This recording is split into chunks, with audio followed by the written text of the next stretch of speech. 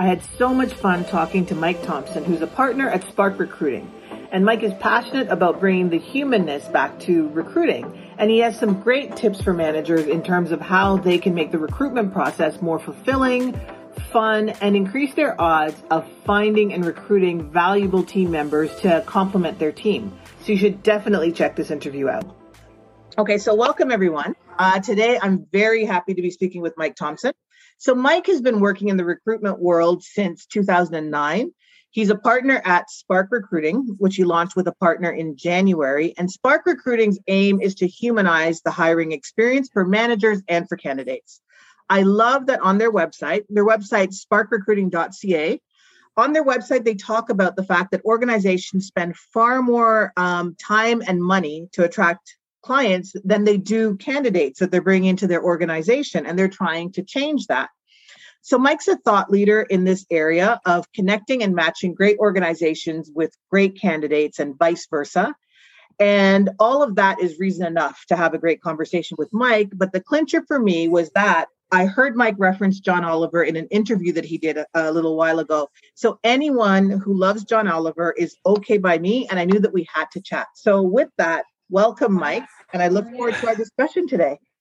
Thanks for having me. And I'm glad we kicked this off with a John Oliver reference. Yours was much better than mine. So great to be here. And thanks again so much for having me on. Thank you. So let's jump right into things. So the recruitment process, as you know, it's exciting. It's an adventure. It's a great opportunity for managers to bring in fresh energy, new ideas, and so forth into their team.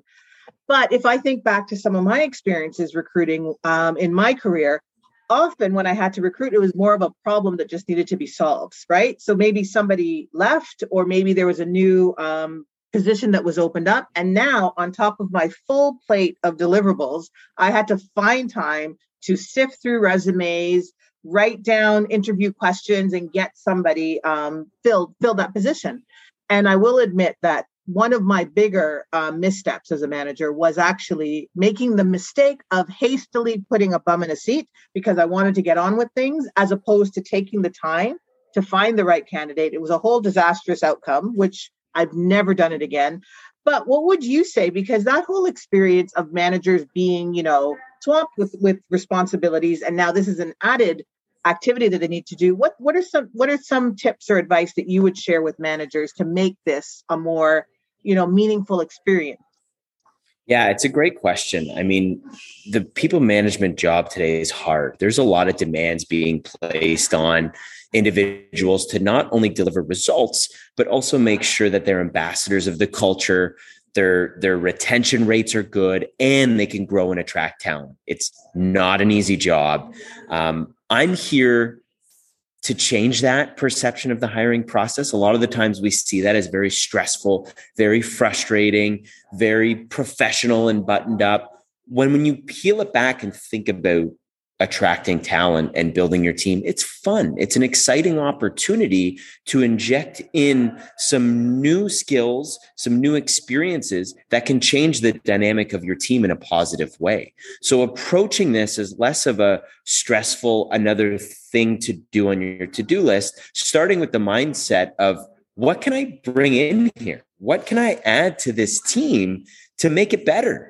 And that would be the starting point I would suggest to someone is first of all, realizing you're in a great position.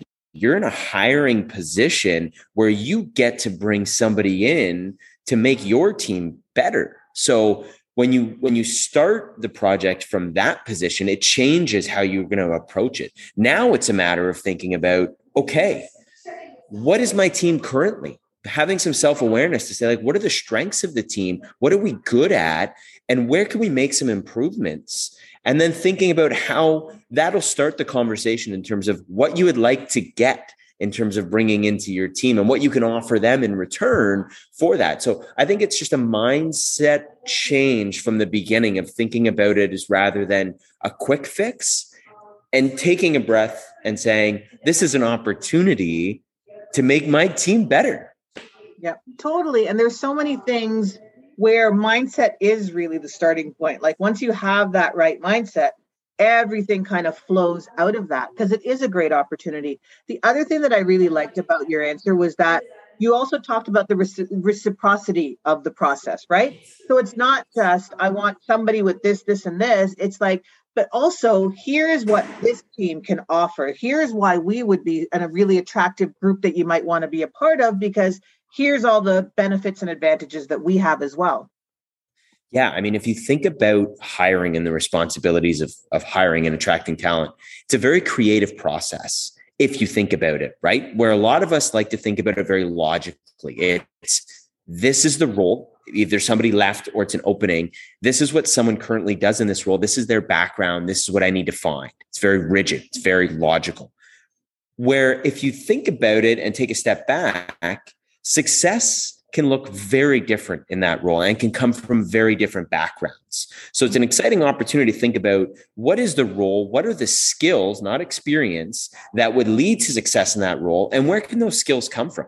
Not from a traditional sense. I mean, if you were doing a position at Bank A, you could do that position at Bank B is traditionally how we recruit. Whereas if you actually think about the skills that would lead to success on my team would be X, Y, and Z, where could those skills come from? It really opens up the talent pool and allows for more creativity in hiring than such a logical, rigid, strict framework.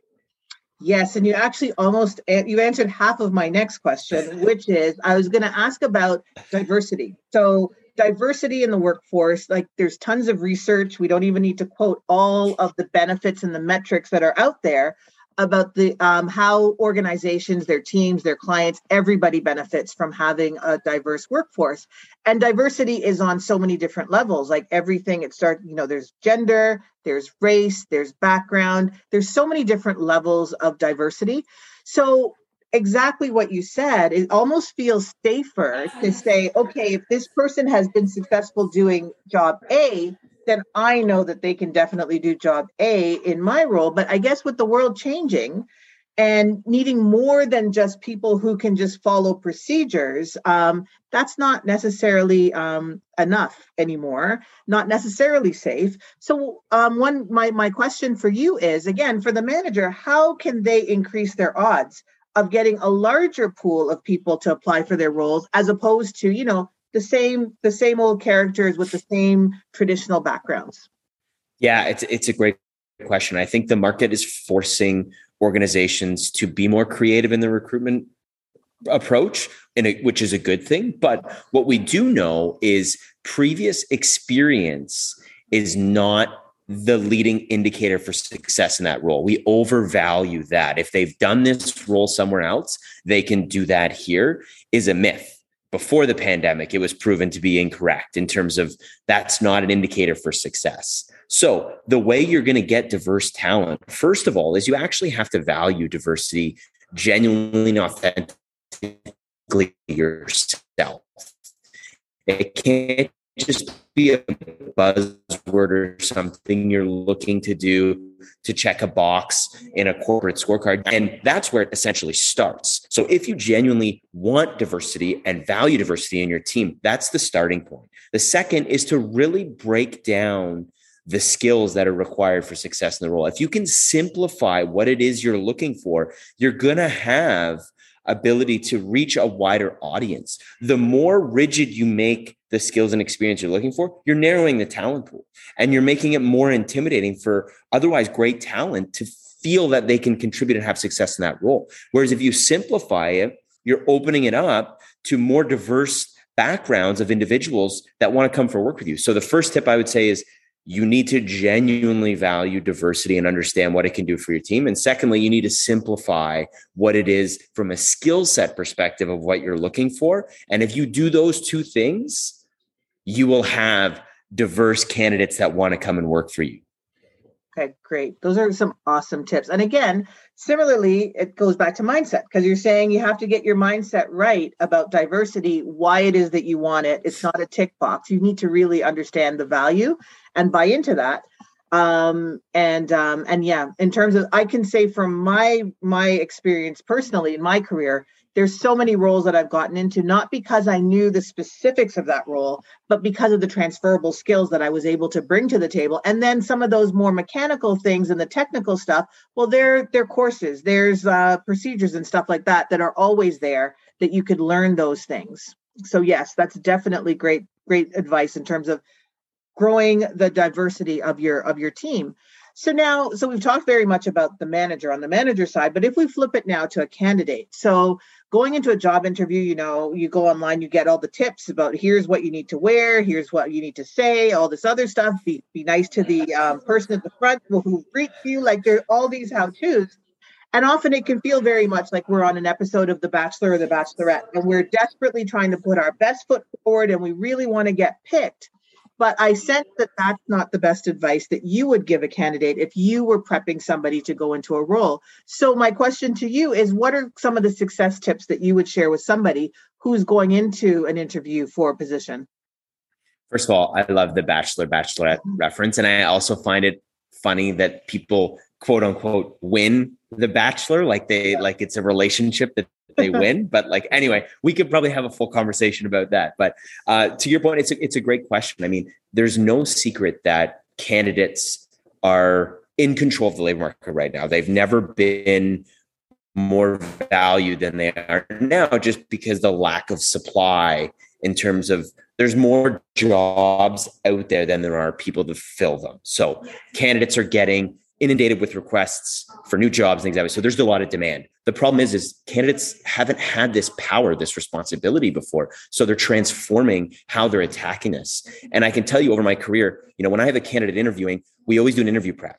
And when they reach out, they want the answers. They want me to say, Mike, what are they going to ask me so I can prepare the perfect answer for those questions? And even though I know what those are, I'd be doing a massive disservice to them if I did give them those questions, because it's not about answering the questions right and preparing the right answer. It's being genuine and authentic to yourself and making sure if you want to do prep work before, have your own questions in terms of what you want to ask the hiring manager, because this is a two-way interview. Every interview is an exchange. Just because they may value the skills that you bring, do you know what kind of leader they are? Do you know what their leadership style is? Do you understand how they manage people and what success in the role would look like for you? Those are questions that you would want answered before you decide to work with that individual. So it's just as important that you're authentically representing yourself and the skills, but also you're asking the right questions for potentially your future boss to get an understanding of what they're like, to see if their leadership style is a right match for you in terms of where you are in your career and where you want to go. So my prep for candidates is think about all the leaders you've had in your career. Think about positive and negative attributes that they've had. And then think about if you could build the perfect boss based on all of the ones you've had, what do they look like? What skills do they have? How do they manage you? How do they support you? What did they do that really got you excited about work? You write those down. And then what you're going to do is you're going to come up with questions that you're going to ask the interviewer to see if they meet your criteria as much as you're meeting theirs on the other side. That's the interview prep that I give my candidates, because it's very important that if they do offer you a role, you know for sure that you want to work there, instead of just getting an offer and then thinking to yourself, is this the right one for me? Do I know what I'm signing up for? Like, get all those questions ahead of time, get your data, get all that work ahead of time so you know that it's the right environment for you.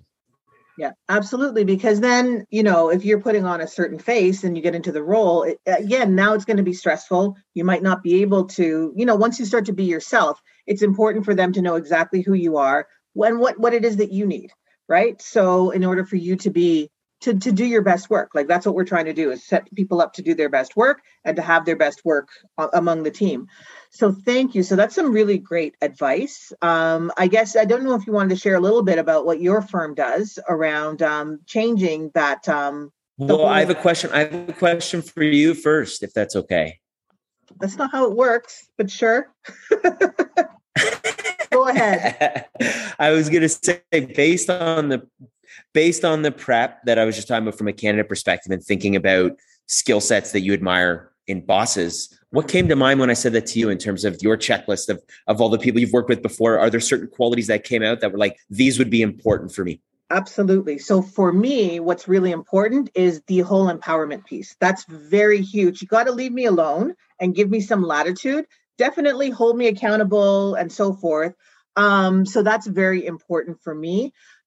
Being available. So when I need you. So I've been in some great roles with leaders who are just, they're all over the place. Sometimes they're all over the country and so forth. So they're not easily accessible. But if a problem comes up, they've already told me, whether it's a text message or whatever, when you really need me, here's how you could find me. And that worked fabulous. So we could not talk for maybe 3-4 weeks just because of schedules and what's going on. But I know that if I'm in a jam and I'm stuck and I need some guidance or some input, I know exactly how I could get a hold of them when I need them. And they're there. The same way they say that they're going to be there, they are there for me. And also, like, just supporting. So again, when you say, yes, I support initiative, that also means that, guess what? With initiatives, sometimes I might make a decision that may not be the best or what you would have done. But that's not an opportunity to come down on somebody and say, oh, no, you should. It's an opportunity to say, okay, I get where you were going with that. Hopefully there is some logic to the decision I made, but here's how I would do it differently, or here's what, but it's always in a mindset of empowering me with the information I need to be able to move forward. And actually, there's one manager in particular that I didn't work for him, but I observed him. And I thought it was so great that sometimes, like, everybody would want his time all the time.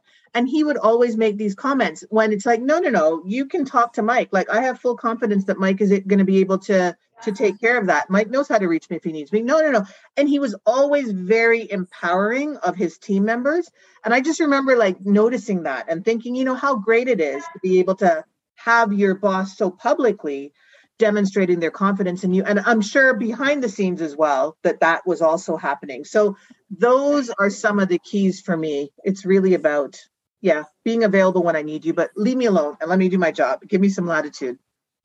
I love that. I love the empowering and qualities. I mean, that to me is so powerful, to know what it is you want. Like, I asked that, and like telling the listeners to do this, we didn't prep this ahead of time. We didn't know that this was going to be, but you knew exactly what it was. You have the awareness and the ability to know what you need to thrive in an environment. And I'd say to any candidate doing that, take the time to really figure that out for yourself, because it's very individual, it's very unique to you, and it's something that you need before you look for a job. Get rid of the title, get rid of the company. Doesn't matter. If they don't meet this thing, it's not going to be a great job for you. But if they do, then it's the start of, yes, this could be a good environment for me. So thanks for sharing that. That was really cool. I'm glad that worked out. And if it didn't, we would have edited anyway. So. And it's interesting because one other thing I just wanted to wrap this together with, in terms of putting the whole thing in context, is there's so many, like, those brand name companies that we think of, like, oh my gosh, that's such a cool place. This is a cool place to work and stuff like that.